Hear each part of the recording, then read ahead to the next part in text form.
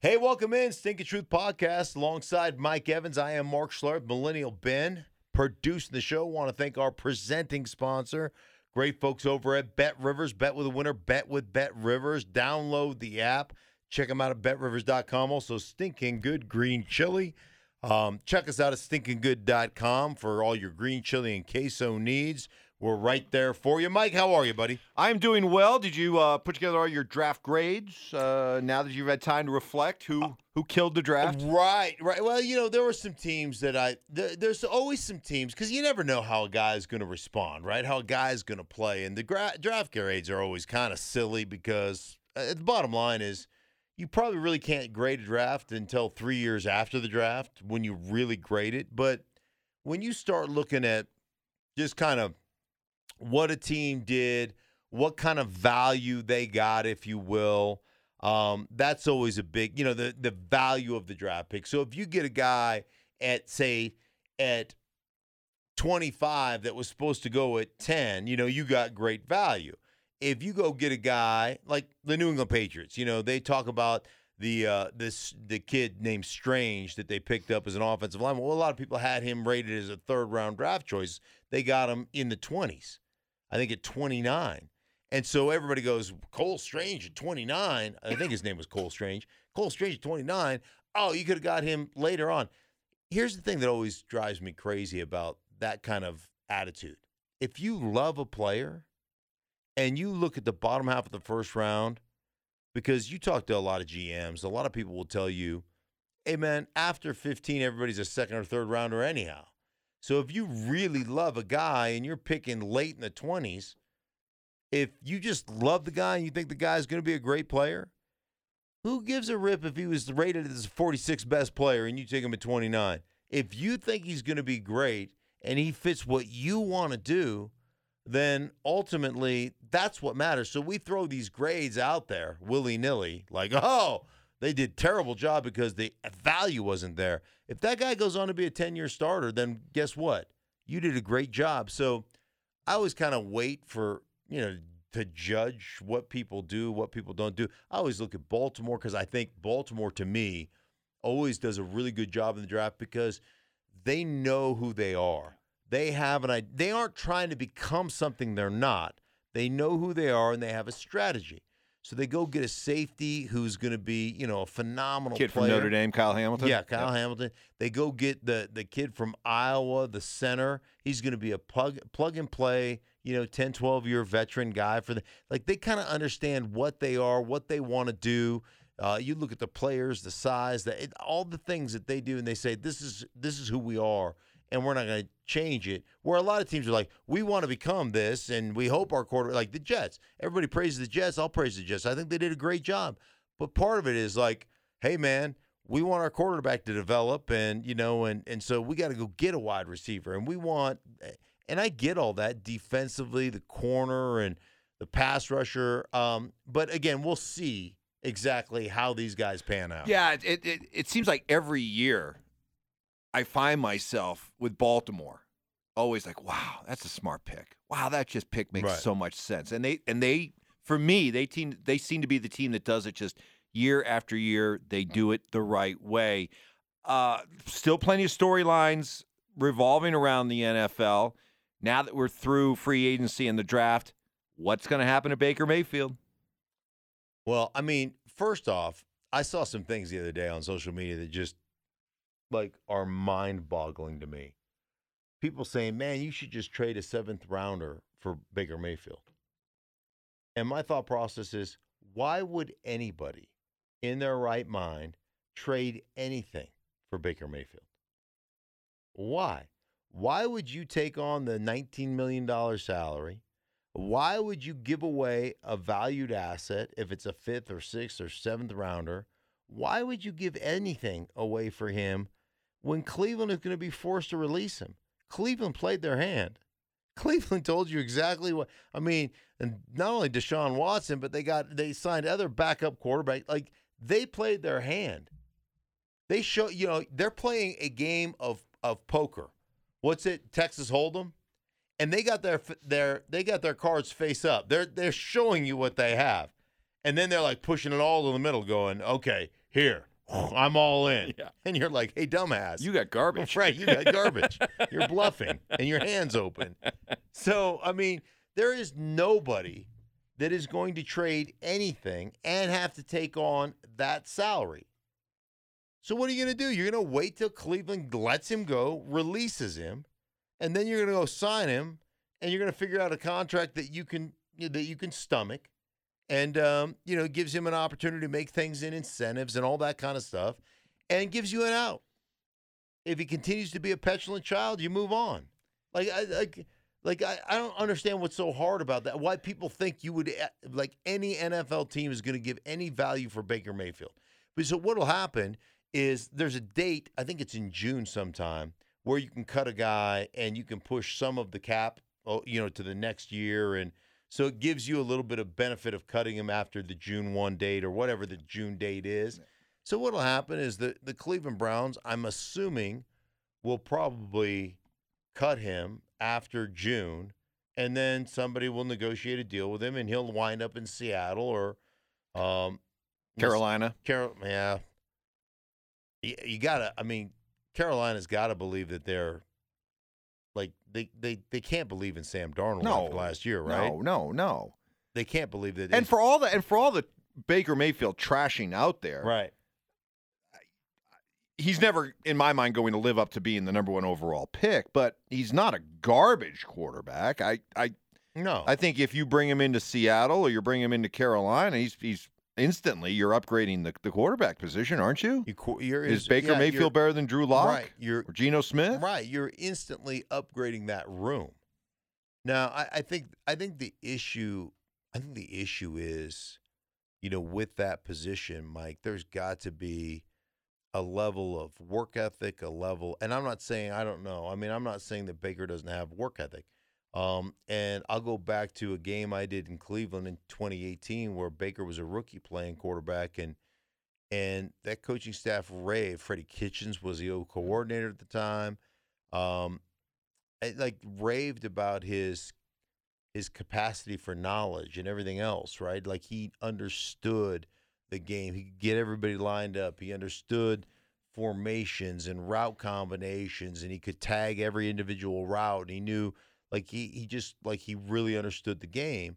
But it's more than that, right? It's your preparation. It's how you get along with your teammates. It's you being in charge. It's you being an adult. And I think part of the issue with Baker is he has not matured to the point of being like that CEO type that I think needs to run your franchise. Doesn't mean you can't get after guys. Doesn't mean, you don't think Rodgers gets pissed at guys and cusses a dude out, or Peyton Manning back in the day, or Tom Brady, but they'll hold themselves accountable, and there's nobody within the building that works harder than those guys. And until you put that whole thing together, that whole package together, that's a different position. That quarterback position is different, and that adult in the room has got to be there. And I think Baker has had a tough time kind of grasping that part of the equation. All right, so while we're talking about quarterbacks and leadership, let's talk about Ryan Tannehill, who, 2 parts to this story. Let's start with the first part, where he came out and said after that playoff loss to Cincinnati, in which he threw 3 picks, he went into, quote, a dark place. Right. And really, really struggled to the point where he needed therapy to handle that loss. Does that surprise you? Do pro football players typically take losses that hard personally? Now, you experienced a lot of winning, but you had some devastating gut punch losses. What was it like for you? What was it like for teammates? How long does it stick with you? I mean, it's a hard thing, man. It's a really hard thing because you pour so much into it. And I think when you not only care about winning, but care about your teammates, care about doing it the right way, and you feel like you personally let everybody on the team down. I mean, I've never seen a game where the opponent's quarterback got sacked 9 times and you dominated a game defensively and you still lost. And I understand where Ryan Tannehill is coming from. And I understand that feeling, that desperate feeling.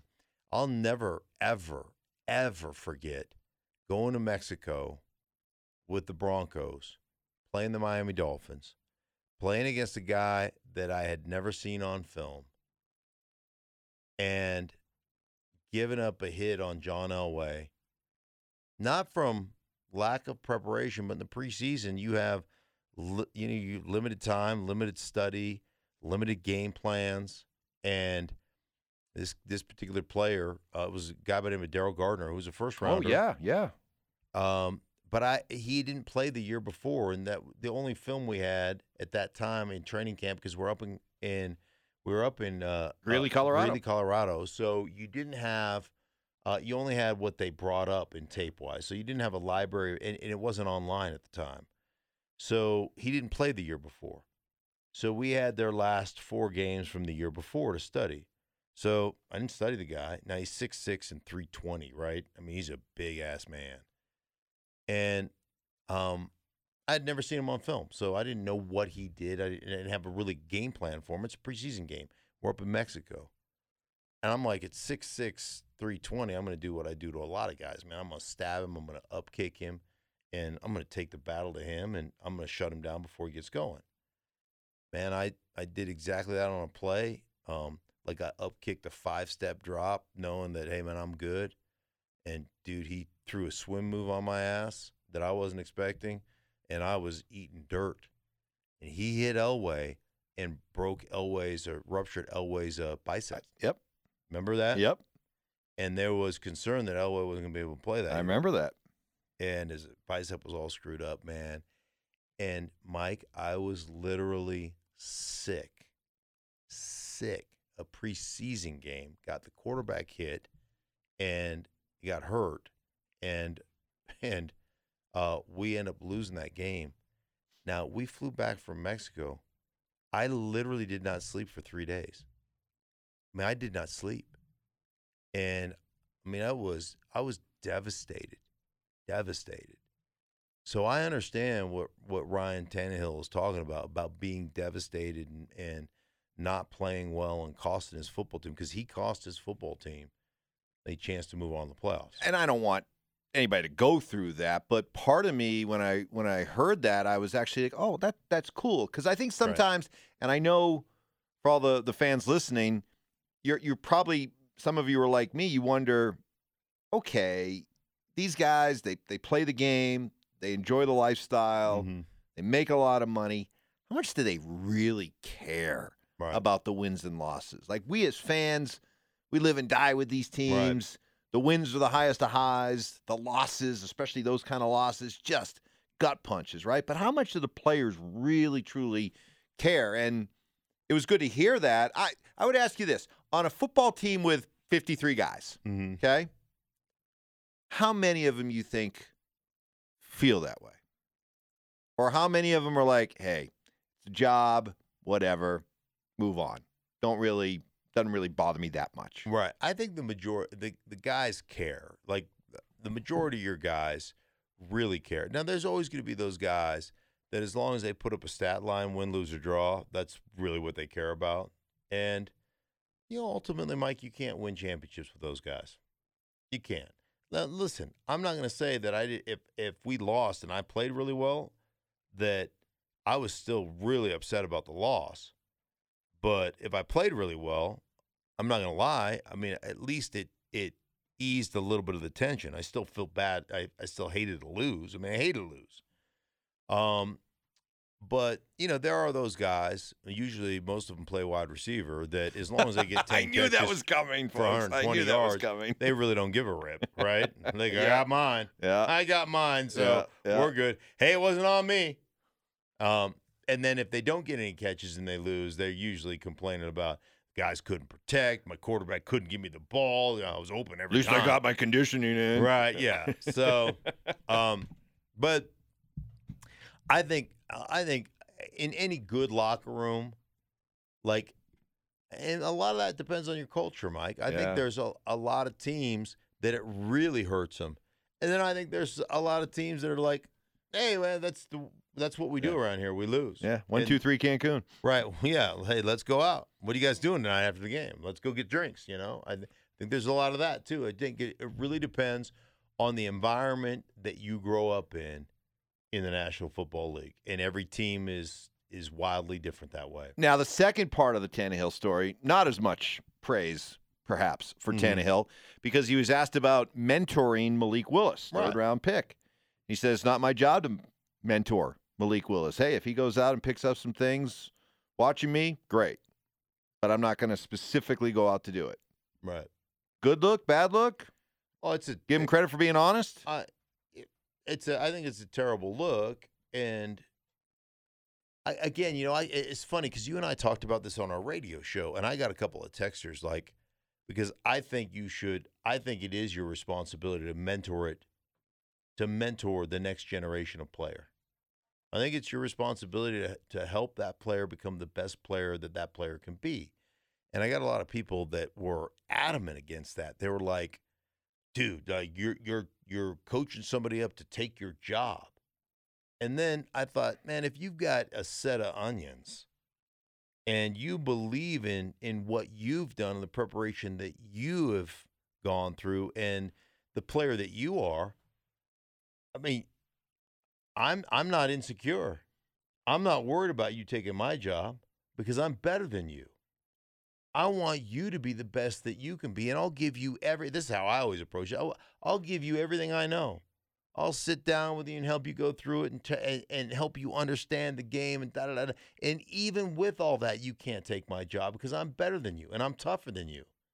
And I've always approached it that way. But that's you, and I'm going to have to challenge you on that because I can easily rattle off half a dozen all-time great quarterbacks who were just like Tannehill. Yeah. Joe Montana didn't want to mentor Steve Young. Yeah. Brett Favre didn't want to mentor Aaron Rodgers. Correct. I don't think Tom Brady was gung-ho about mentoring Jimmy Garoppolo.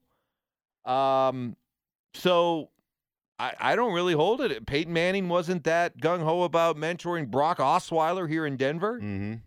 And these are all-time greats who shouldn't have any problem with insecurity. Right. They shouldn't. But they did. Yeah, but they did. And you're right. And I really didn't even think about it that way. I just think about it from my perspective. And my perspective is this. Like, dude, drop a set, and ain't nobody going to beat you out anyhow. So, and maybe it was for a guy like Peyton or a guy like Tom Brady or whatever is, hey, man, that takes away, me mentoring you takes away from my preparation. And I can understand that aspect. See, I've always looked at it differently though. Like if you're backing me up and you come in and you're a rookie and you're asking me questions, that's an opportunity for me to not only help you along, but to reaffirm the stuff that I think. Good point. Right? Yep. And there's that give and take of that exchange of ideas.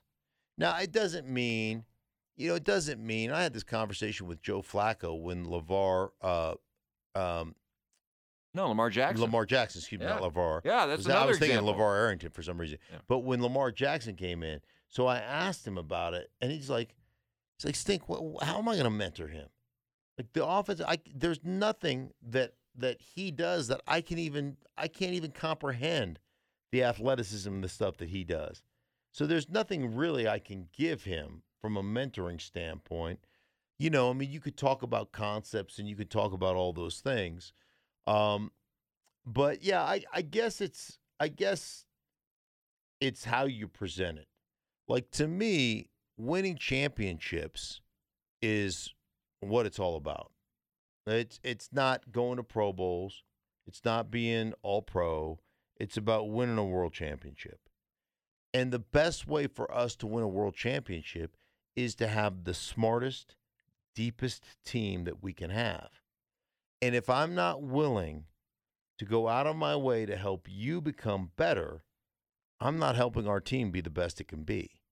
And so that's how I always looked at it. But you're right. I mean, I can't tell you, like Mike Shanahan is, not only was my coach, but a good friend, and talking about, Joe Montana and talking about Steve Young and how there was no Joe Montana wasn't telling Steve Young jack. And I remember Mike telling me this story about Steve, like, how does Joe get through his progression so fast? And like I'm going 1, 2, 3, and Joe's just going boom, boom, and it's gone. It's how you get through it so fast. How does he see it so fast? And so Mike went to Joe to ask him, and he goes, I'm not going to tell you if you're going to share it with Steve. Like, something to that effect, Yeah. and I'm paraphrasing, but it was really like that kind of almost vitriolic, right? I'm not. And so that is human nature, though, right? Right. I mean, you can understand that, hey, wait a minute, this guy, there's a reason this guy's here. Maybe This guy's here because the organization wants him to take my job at some point. Right. So why should I help him? Right. And I guess I think it's more your offensive lineman code than it is. I think the offensive lineman code is just different than a quarterback code. It may be. It may be. So at the very, I guess what I'm asking you to do is lie. Yeah. Right. I don't want the raw and filtered truth when it comes to that. Right. The truth is I want my team to be as good as it can be. So, hey, make sure you say, yeah, I'll help him out in any way I can help him out. Hey, if he has a question, I think the thing is, and there is something to the idea that if you're Ryan Tannehill, you do have a career to still manage and prepare and play. And so that does take a lot of work. So, yeah, you shouldn't be like, okay, hey, Rook, come on over here. Let me but if you're in a meeting and Malik Willis says, hey, on that play, what were you looking at? You don't lie. You don't lie to him about it. How did the safety tip you off? And then you just answer it. Right. Okay, but I can understand. I'm not going to go out of my way to teach the guy, but I'm not going to be a dick and right. If he asks me a question, I'm going to be like, oh no, I'm not going to tell you. But right. But you do have there's something about the way we elevate the quarterback position that you can understand why some of these guys, as great as they are, that there's still some rampant insecurity there. Yeah. I guess you're right. I guess I do look at it from the O-lineman perspective. But finishing up the story with Joe is like Joe is just like, no, man. If you're gonna run over to Steve and tell him what's what, then no, I'm not gonna do it. And it's funny because so Mike was like, all right, I'm not gonna share it with him, but what are you doing? And so the way progressions in football worked, if you're running a combination route, like let's say you're running curl on one side with a halfback blast or whatever, right? So a curl has a 12-yard hook route, right, by your outside receiver, and then your inside receiver is running a flat. So you're creating a high-low separation. And then when you add the halfback blast or whatever, or halfback, excuse me, not blast, but burst, halfback burst. So now the halfback is releasing through the opposite B gap, and then he's checking blitz, and then bam, he bursts over. So now you're creating a strong side three-tier triangle. So you've got the flat, the curl, and then the burst. So if you make a triangle out of it, you can see the triangle, right? You got a 12-yard curl. The burst is running at about 4 or 5 yards across. And then the flat is obviously a flat. And so the progression goes 1, 2, 3. It goes flat to curl to the burst, which is going to be the last route that comes in there. And so, you'd read that out 1, 2, 3, and on the backside you'd have on the backside of curl burst you have a go. It's just a spacing route or whatever, right? And so what Joe said to Mike, and this is back a long time ago.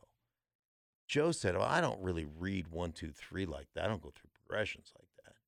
You don't? He goes, no, I read front side, then I just get to the backside. And the cool thing about that, he's like, hey, if the front side based on coverage I don't like, I get right to the backside, knowing what they're in. And you talk to coordinators in today's game, and Joe is kind of like the godfather of, he just did it on his own, right? Because it was the fastest way he could get through things. That's how these route progressions are run today. They're like There's a front side combo and a backside Well, combo. I get that. I get front side, backside, but if front side has 3 different options, you're still kind of reading 1, 2, 3, aren't you, to decide if one of those 3 are available? But you're doing it like, hey, this is the coverage. This is the coverage we get. So I know this dude's going to be open. I know. So you're not really going 1, 2, 3. As soon as you see it, you're going, oh, I know in this, and that's why the process. That's why your processor has to be so good. You say, hey, man, I know in this they're taking away the curl right off the bat. They're gonna jump the curl right there, or that hook linebacker is gonna get more width and more depth. They're taking that away, so I know the burst is gonna be wide open. So as soon as I hit it, bam! I don't even go. I look at the curl and I go straight to the burst. I just bypass the flat. I basically bypass the curl and I get right to the burst right now. Or, hey, I know they've taken that combination away on that side because of the coverage, but I know I got man beaters on the hey, they're in man coverage and they've taken that away, but I know I got man beaters on the other side. So a lot of the route combinations, you'll run a zone beater on one side and a man beater on the other. And as soon as you see, hey man, they're in man, right? And you see them take away, man, you get right to the, like double slants is called line in the West Coast offense, right? So double slants is line. If we're in man, line's a man beater. So I get off that curl flat burst. I go right to the backside, like right now. So boom, as soon as I see man, I'm over to the opposite side. And I don't have to go 1, 2, 3. Hey, nobody's open. Let me get to the backside. Right. I just go, hey, boom, boom. Right. And that's how the league has evolved, if you will, if that stuff makes sense. I know I'm in the weeds a little bit. No, but that's it. That's interesting. But it also explains the genius of Montana. Right, because he saw that before the coaches even saw it. Bill Walsh, and as brilliant as Bill Walsh was with all this stuff, Joe is like, nah, that don't work for me. I'm just going to go from 1 to 2.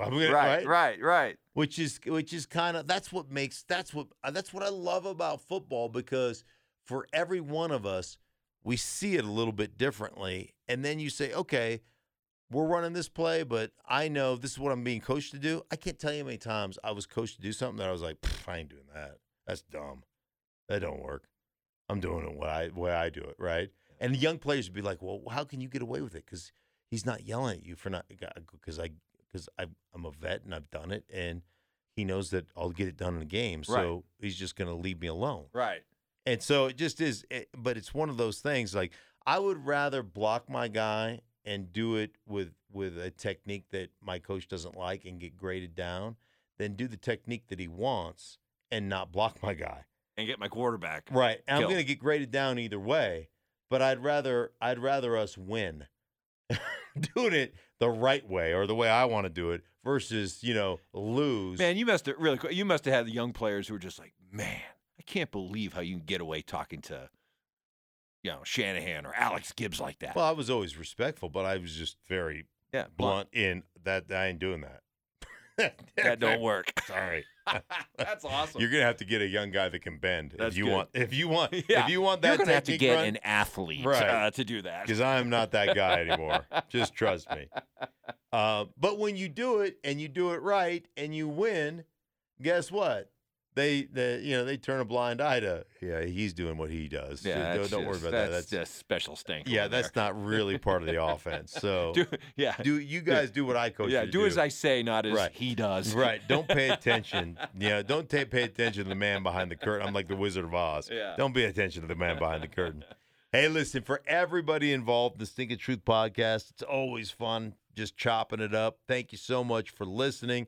Thank our presenting sponsors, Bet Rivers. Bet with the winner, bet with Bet Rivers. Stinking Good Green Chili at stinkinggood.com. For Mike, I am Mark. Millennial Ben produced the show. We thank you so much, and we'll be back with you next week.